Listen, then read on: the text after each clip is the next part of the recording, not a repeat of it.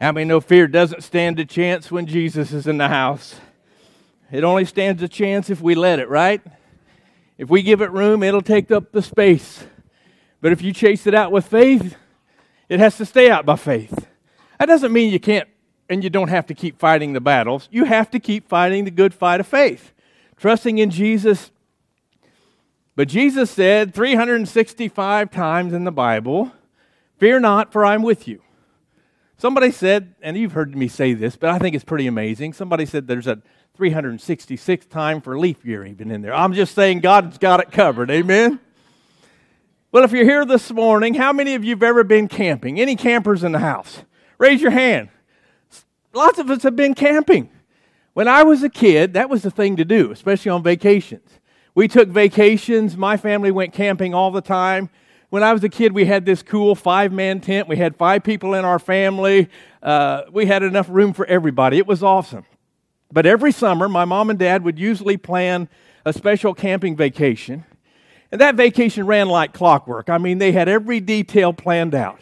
They had our traveling itinerary, what roads we were going to take to get to the campground, when we were going to stop for bathroom breaks unless you had a real emergency, where we were going to stop to eat, what we were going to eat, down to what we were going to wear. Everything was planned out. So when we got to the campground, we start looking for the perfect spot to set up our tent. Well, we found this beautiful spot underneath these beautiful oak trees, this nice grassy spot. Perfect, picturesque spot to put a tent. So all the family chips in. We know our parts. We all help put up the tent. We get it set up. We build us a campfire. And with all of my mom and dad's careful planning, they didn't plan on one thing: water. Water. And I'm not talking it comes out of the faucet. That night it came a torrential downpour. We woke up soaking wet with water pouring in our tent. With all of my parents' careful planning, we didn't realize that where we set our tent up in that perfect picturesque spot was actually a waterway. It was actually a waterway that drained the whole campground. So that night when that downpour came, all the water from the whole campground came right to where we were at. It almost washed away our tent. My whole point to that story is sometimes you can plan and you can plan and you can plan, but sometimes your plans blow up in your face. Sometimes things don't go according to your plans, and I'm going to talk about those kind of plans today. And if you're our guest and you haven't been here for the last 4 weeks, we've been in a series on the book of Joshua. Catch you up to speed. Last week we talked about how God miraculously conquered the city of Jericho for His people by giving His people this kind of crazy battle plan. He gave them the battle plan with the craziest marching band in history. Amen. For 7 days, He told His people to march around the fortified walled cities of Jericho, blowing their horns and shouting, and the walls came down. Pretty miraculous. But before the walls came down, God had carefully instructed them. We didn't get into this last week, but we will this week. He had carefully instructed them on what to do with the treasures and the bounty of the defeated city of Jericho. Listen to what it says in Joshua chapter 6, verses 17 through 19. It says, "The city and all that is in it are to be devoted to the Lord, but keep away from the devoted things." Now let me stop here. This isn't just a suggestion. This is a command by Almighty God. Keep away from the devoted things. And God says, so that you will not bring about your own destruction by taking any of them. Otherwise, God says, you will make the camp of Israel liable to destruction and bring trouble on it. All the silver and gold and the articles of bronze and iron are sacred to the Lord and must go into His treasury. So up to this point, in this series and through the book of Joshua, we have seen where they have had victory after victory after victory, how God has defeated great enemies for the people of, for the Israelites, His people. God's done some amazing things, so I want to jump to chapter 7 and see what happens next. Look what it says in Joshua chapter 7, verse 1. "But the Israelites were unfaithful in regard to the devoted things. Achan, son of Carmi, the son of Zimri, the son of Zerah of the tribe of Judah, took some of them." He took some of the devoted things that God had told him not to take from the city of Jericho. So the Lord's anger burned against Israel. How would you like to be that guy, Achan? That you're the cause of God being mad at everybody. I don't think I'd want to be in Achan's shoes. Really, the truth is, other than Rahab and her family, everything that lived in Jericho was to be wiped out. It was actually to be put to death. And every valuable thing of that city was to be put into the treasury of the Lord after they defeated Jericho. Then, if you remember, the city was to be burned. So God's giving His people some pretty easy, I would say, easy to understand instructions. They're not to keep anything for themselves. And I believe God's pretty clear in His rule, at least for this battle, that all of the bounty belongs to Him. Usually in normal battle situations, the spoils actually belong to the soldiers. It was like part of their pay. It was like their reward for victory. But not this time. And if you remember from last week, not this time, because the armies of Israel did not defeat Jericho. God defeated Jericho. So He wants the bounty to belong to Him. And to make them understand this, He says, when you get in there, anything of value, the treasures, you just put them in my treasury. He also told them that if you don't follow this law, you break it, the entire nation of Israel is going to suffer. Look what it says in verse 2. Now Joshua sent men from Jericho to Ai. Let me stop right there because Ai is the next city that God is sending them to defeat. Now Joshua sent men from Jericho to Ai, which is near Beth-aven, to the east of Bethel, and told them, go up and spy out the region. So the men went up and spied out Ai. When they returned to Joshua, they said, not all the army will have to go up against Ai. Send 2,000 or 3,000 men to take it, and do not weary the whole army, for only a few people live there. So they send in spies to kind of check out the lay of the land, get kind of their own battle plan together. And the spies come back, and their report is, this is just a tiny podunk farming community. We don't need to send all of our army in to defeat Ai. Let's just send a few men. We can take care of this business and be back by dinner time. Easy peasy. So they put a plan together, and it looked good. And I would imagine, just knowing the battle they just came from, where they defeated Jericho, they've got a little bit of confidence. They're probably saying, wow, this is nothing. We can take this. We're God's people. Everything is going to be easy. Well, not so much. Look at verse 4. So about 3,000 of them went up, but they were routed by the men of Ai, who killed about 36 of them. They chased the Israelites from the city gate as far as the stone quarries and struck them down on the slopes. At this, the hearts of the people, and this time it's God's people, the hearts of the people melted in fear and became like water. So not only is their army embarrassed, they're chased out, and not only that, they kill 36 of their soldiers. So their hearts are melting in fear like they were water. I mean, when you know where they came from and what just happened with Jericho, this is discouraging. Everything changed in that moment because I believe all of a sudden it was a wake-up call for the Israelites to say, hey, wait a minute, something's wrong here. We are definitely beatable. And by the way, this is the only time that in the book of Joshua it talks about God's army being defeated. And it's the only time that it talks about them losing men in the battle. So that's a big deal. I said all that to say, have you ever been in a situation where you felt really confident that you had it all together, everything was under control, and all of a sudden you looked up and it's out of control? All of a sudden you looked up and everything is falling apart, and you're asking yourself, why and how did I end up here? Why and how did I end up here? I would say that is definitely a question that the Israelites are asking themselves. How can we just come from that and end up here? Well, maybe looking at this story can help us understand how this happens. I'm going to bring out a few points that I believe that God's trying to bring out in this story. The first one is pretty obvious. Things happen because a lot of times lack of prayer. Lack of prayer. Anytime you have a lack of prayer in your life, I'm just going to say you're going to have some trouble in your life. Not that you don't normally have trouble in your life, but you're going to have some real trouble. There's going to be some consequences for a lack of prayer. Do you remember last week when Joshua got the battle plan from God to go into Jericho? Do you remember the first thing he did? He fell on his face before God and he worshiped God. He consulted God. He prayed to God. He spent time in God's presence, and God gave him the exact battle plan. As ridiculous as it seemed to be, God laid it out play by play how they could defeat Jericho, and they did. But get this, in this battle, just a short time later, Joshua goes into battle and doesn't even consult the Lord. Doesn't even ask him what he's supposed to do next. And I think that's human nature. I think sometimes when we come off of these big victories in our lives, sometimes we just think all of a sudden then it's going to be automatic. All of a sudden we think, well, God's going to start doing things my way, how I want them done. And gosh, I had a big part to play in that last battle, so I know I can almost handle this one. I mean, we get thinking all these things, or we do what I talked about last week. We'll go by the old recipes or the old methods of how we won a victory in the last battle, and we think it's going to work again. And it doesn't always work, and usually doesn't work that way. And the truth is, if we just rely on tradition, guess what? We're just going to be religious.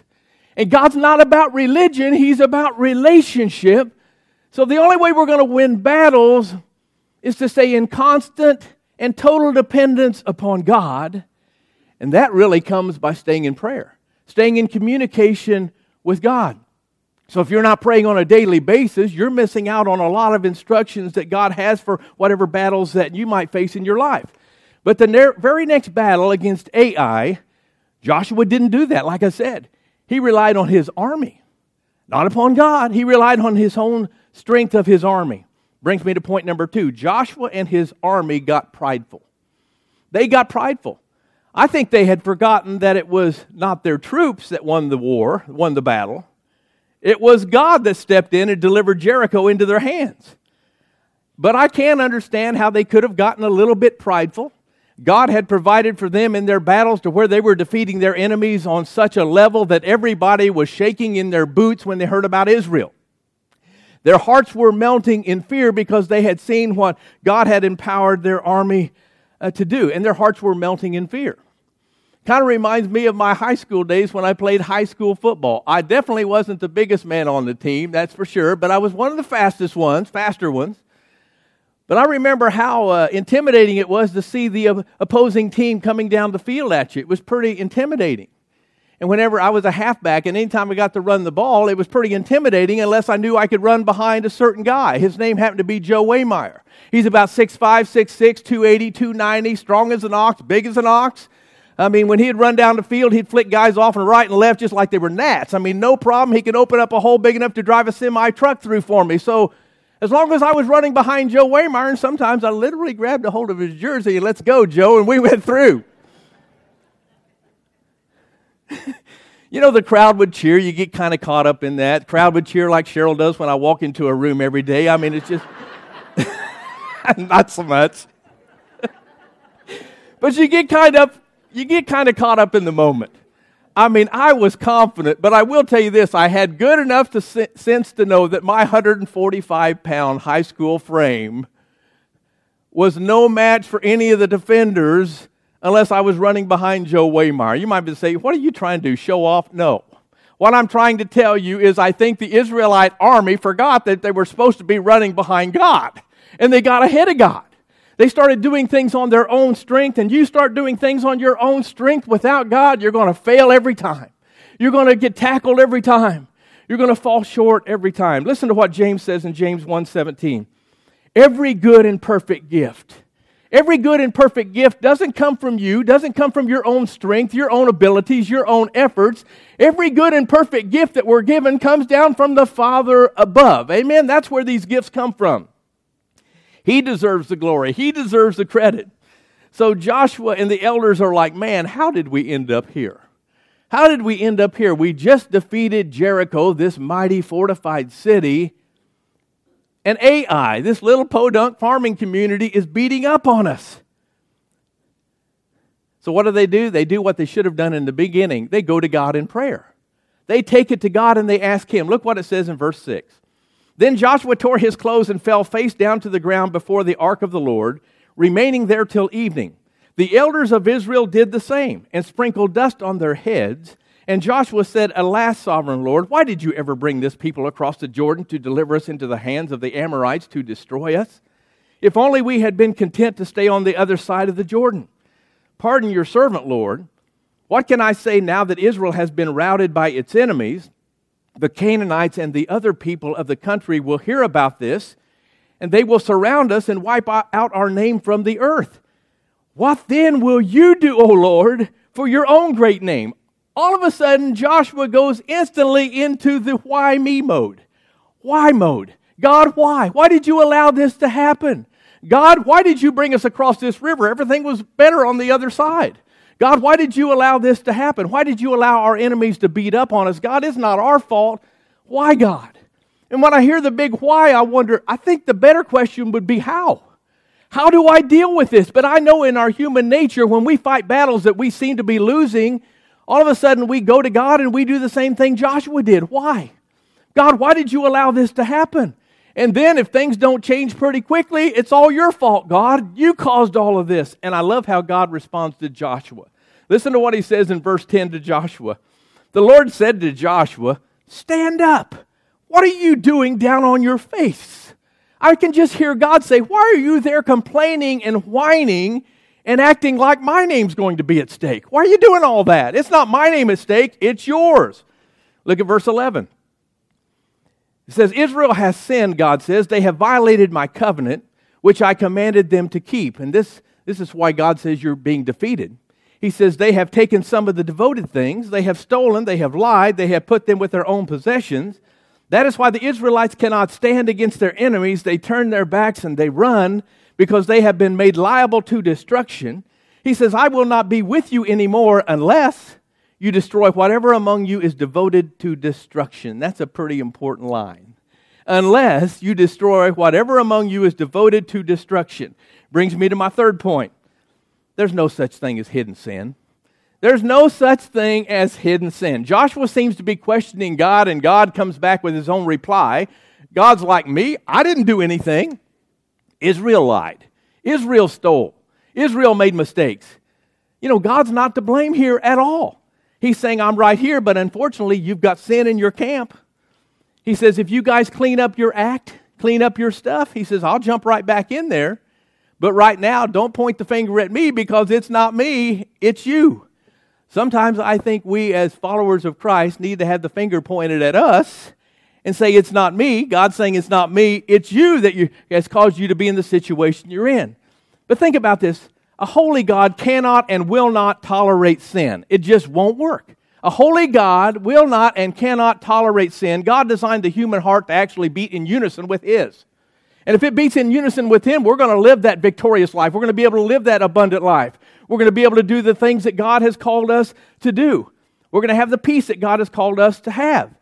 But when our hearts beat out of unison from God, guess what? When we don't follow His laws, all of a sudden we cut ourselves off from fellowship with God. By them disobeying God, they were cutting themselves off from fellowship with God, which brought the strength and power of God on the scene to defeat whatever enemy they had.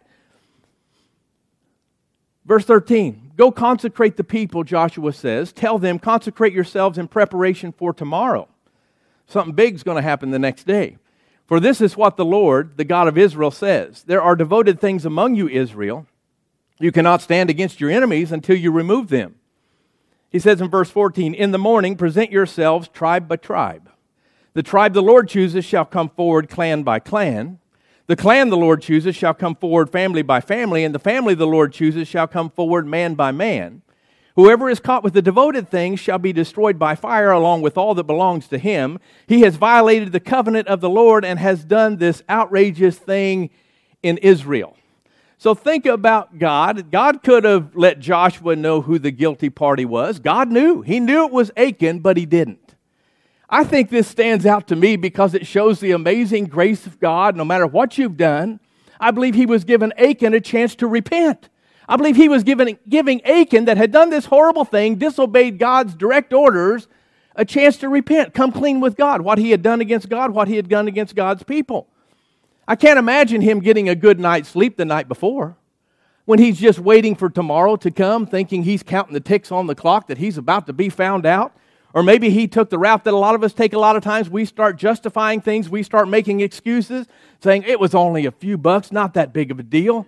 I mean, at least I'm not like Rahab. She was a harlot. She was a prostitute. I'm not that bad. And then he starts justifying, excusing, diminishing his sin. Have you ever had that kind of a conversation with God? We all have. Had that kind of a conversation where you really tell God, I'm really not that bad, at least compared to so-and-so. Right?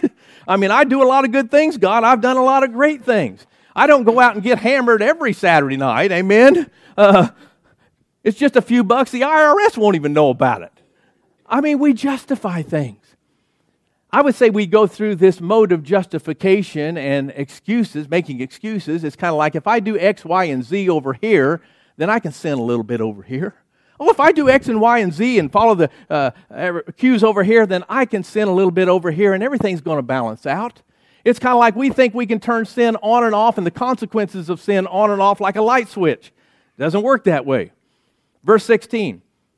Early the next morning, Joshua had Israel come forward by tribes, and Judah was chosen. The clans of Judah came forward, and the Zerahites were chosen. He had the clan of the Zerahites come forward by families, and Zimri was chosen.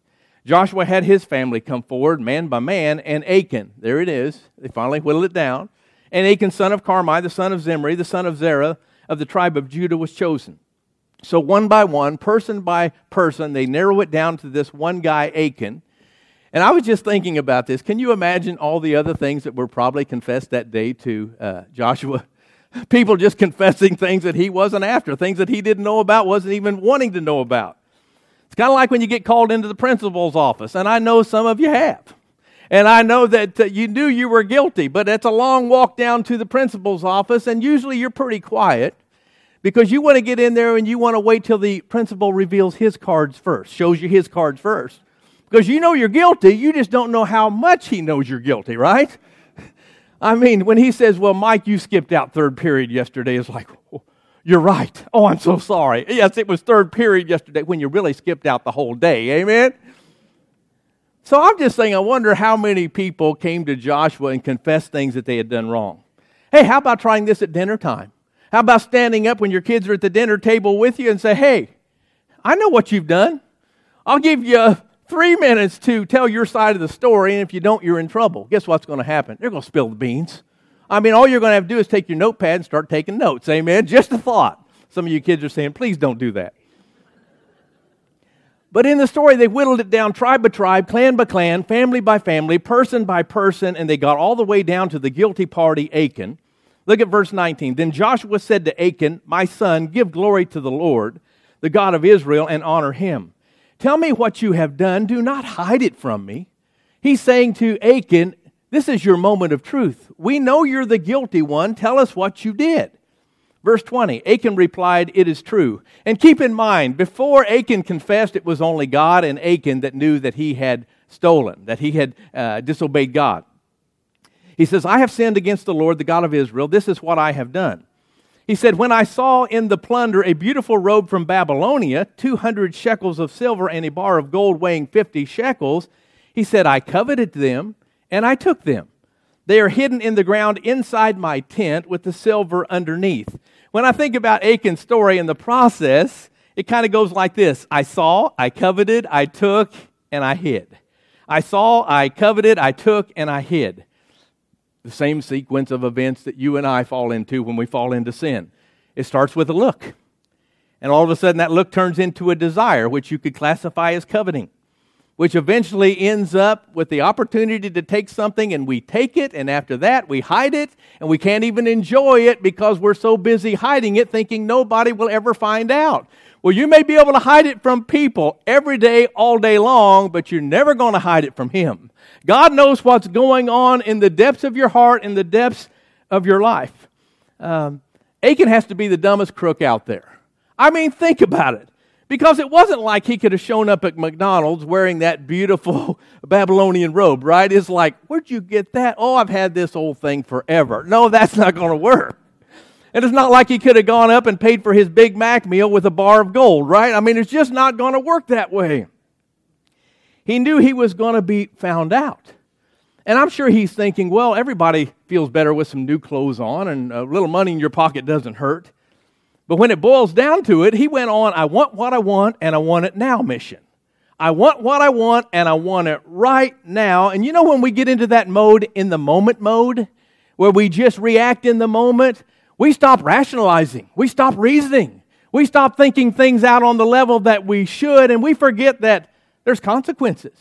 We stop thinking about how this thing's going to play out. And then he realized he's got to hide it. He's got to hide it. You know, when you live in the now and react in the moment, there's still going to be consequences. Do you realize that? We forget all about that sometime. The Bible even says sin is fun for a season. I mean, if sin wasn't a little bit pleasurable and a little bit fun, we probably wouldn't do it. Amen? Think about it. I mean, that's it. Doesn't mean there's not consequences to it. Sin does that. It makes us think about the right now and not the after effects. And you know he's guilty because what's he do? He hides it in his tent. Look what it says in verse 22. So Joshua sent messengers, and they ran to the tent, and there it was, hidden in the tent with the silver underneath. They took the things from the tent, brought them to Joshua and all the Israelites, and spread them out before the Lord. Then Joshua, together with all Israel, took Achan, son of Zerah, the silver, the robe, the gold bar, his sons, his daughters, his cattle, his donkey, his sheep, his tent, and all that he had to the valley of Achor. Joshua said, "Why have you brought this trouble on us? The Lord will bring trouble on you today." This is where a bad story goes from bad to worse. It gets a whole lot worse. Then all Israel stoned him, and after they had stoned the rest, they burned them. Over Achan they heaped up a large pile of rocks, which remains to this day. Then the Lord turned from his fierce anger. After they corrected some things, all of a sudden it says, then the Lord turned from his fierce anger. Therefore that place has been called the Valley of Achor ever since. Some of you are sitting here thinking, how could a good, loving God do that? Did that really happen? Did they stone Achan and all the people of the village, all the people that were guilty, his family? Did they kill his donkey, his oxen, and all of his possessions? Yeah. How did that happen? I know how it happened, and I really know why it happened. It's kind of hard to understand sometimes. But I do know this. There were 36 widows, Israelite widows, and there were a lot of fatherless children because of the disobedience of this one man. There were consequences. You might say, well, they lived in the Old Testament. They were under the law. Yeah, they were. And there were consequences to sin. Guess what? We live in the New Testament day. In the time of grace, guess what? There's still consequences to sin. There's still consequences to sin, Old Testament, New Testament. And I believe Achan's experience shows us that really, my main point is, there's no such thing as secret sin. There's no such thing as hidden sin. Look at chapter 8, verse 1. Then the Lord said to Joshua, do not be afraid, do not be discouraged. That sounds like the Joshua we heard, God we heard talking to Joshua in the early chapters. Amen? He said, then the Lord said to Joshua, do not be afraid, do not be discouraged. Take the whole army with you and go up and attack Ai. For I have delivered into your hands the king of Ai, his people, his city, and his land. You shall do to Ai and its kings as you did to Jericho and its king, except that you may carry off all the plunder and the livestock for yourselves, set an ambush against the city. So they go back to Ai, this city where they had been chased out of, where 36 of their soldiers had been killed, but this time they go with a different battle plan. Guess what? They go with God's battle plan. And guess what happens? They win the battle. They win the battle, and they get it all. I'm thinking, poor Achan. If you just waited a few more days, you not only got a robe out of it and some money, you'd have got it all without the consequences. But it all boils down to our natural instinct. We want what we want, and we want it now. And it all boils down to causing us bigger problems than we ever had before. So you might be here today, and you might feel a little bit like Achan. You might be thinking, well, I've done some things. I've said some things. I struggle with some things. And you might be sitting beside some people thinking, well, if they really know who I was, what I've done, they wouldn't want to have anything to do with me. Before you go too far, let me help you out this morning. Let me give you 3 tips to cleaning out your tent. We all need to clean out different areas in our tent, but I want to give you 3 main tips to cleaning out your tent, the sin in your tent. Number 1, uncover it. That is so vital. You need to uncover it because sin loves to stay hidden. Do you realize that? Sin itself loves to stay hidden. Because when sin is hidden and is kept secret, guess what? It has control. It has complete control. So if you get in a sin situation and it gets that far, you need to go find somebody you trust and you respect and that loves you and you love them and come clean with them. Confess it. The Bible says there's healing in confession. There's forgiveness in confession. Proverbs 28:13 says, he who conceals his sin does not prosper, but whoever confesses and renounces his sin finds mercy. I think that's the biggest reason we don't go to God and repent or go to somebody else and repent or confess is because we feel so ashamed. We feel so dirty. We feel so guilty Let me tell you, get beyond that, uncover it, get it out in the open to start the healing process. Amen? Number 2, get rid of it. We've confessed it, we've claimed it, we've admitted it. Now it's time to get rid of it. And you've got to do more than just talk about it. You've got to take steps to actually get into the nitty-gritty of taking care of whatever's going on. Because if you don't get rid of it, guess what happens? It's coming back. And it's coming back to tempt you. My dad fought alcoholism for most of his life. And finally, whenever he gave up drinking, he had to clean his whole house out of alcohol. And he did, except for one beer that he left in the very back of the refrigerator.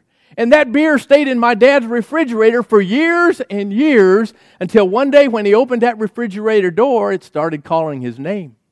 And he reached for it. That thing that he had thought he had defeated, he hadn't defeated because he didn't get rid of it. It was still right there, and I think of all the times he probably just opened that refrigerator door to get a sandwich, and that beer in the back of the refrigerator was calling his name, was maybe whispering his name that got louder and louder and louder. The temptation got greater and greater and greater. The enemy was whispering to my dad.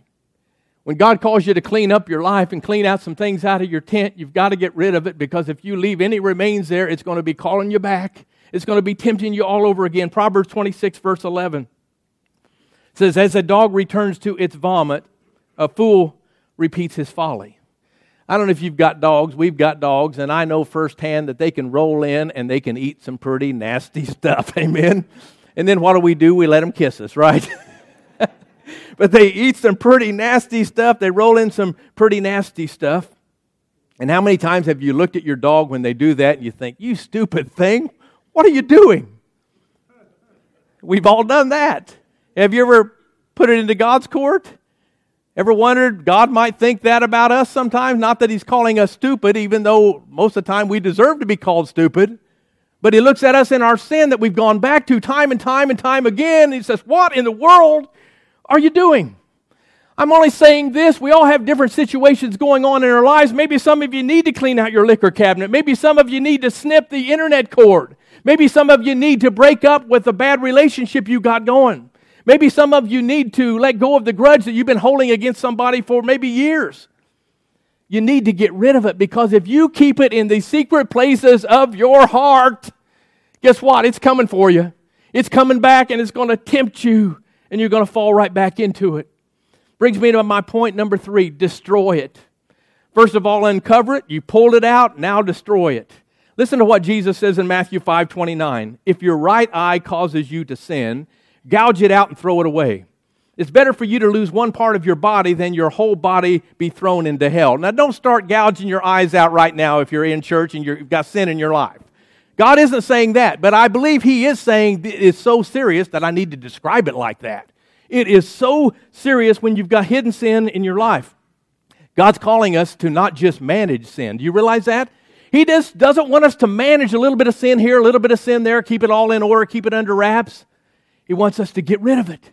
He wants us to destroy it. And if we don't, it's just a matter of time, I promise you, before it comes back. And in a weak moment, guess what you're going to do and I'm going to do? We're going to compromise. We're going to say one more time won't hurt. And guess what's going to happen? You're back to square one. All the progress you had made, you go all the way back. What I'm saying is our sin and our disobedience not only affects our relationship with Almighty God, it affects our relationship with everyone around us in ways that we can't even imagine. So sin left unchecked, unconfessed, unrepented in our life is going to lead to defeat in your life. Do you realize that? It's going to lead to defeat in your life, and it's going to keep you from experiencing God's perfect plan for your life and from experiencing the victories that God has for your life. I'm going to ask you to stand to your feet, but I want to bring out another point as you're standing to your feet.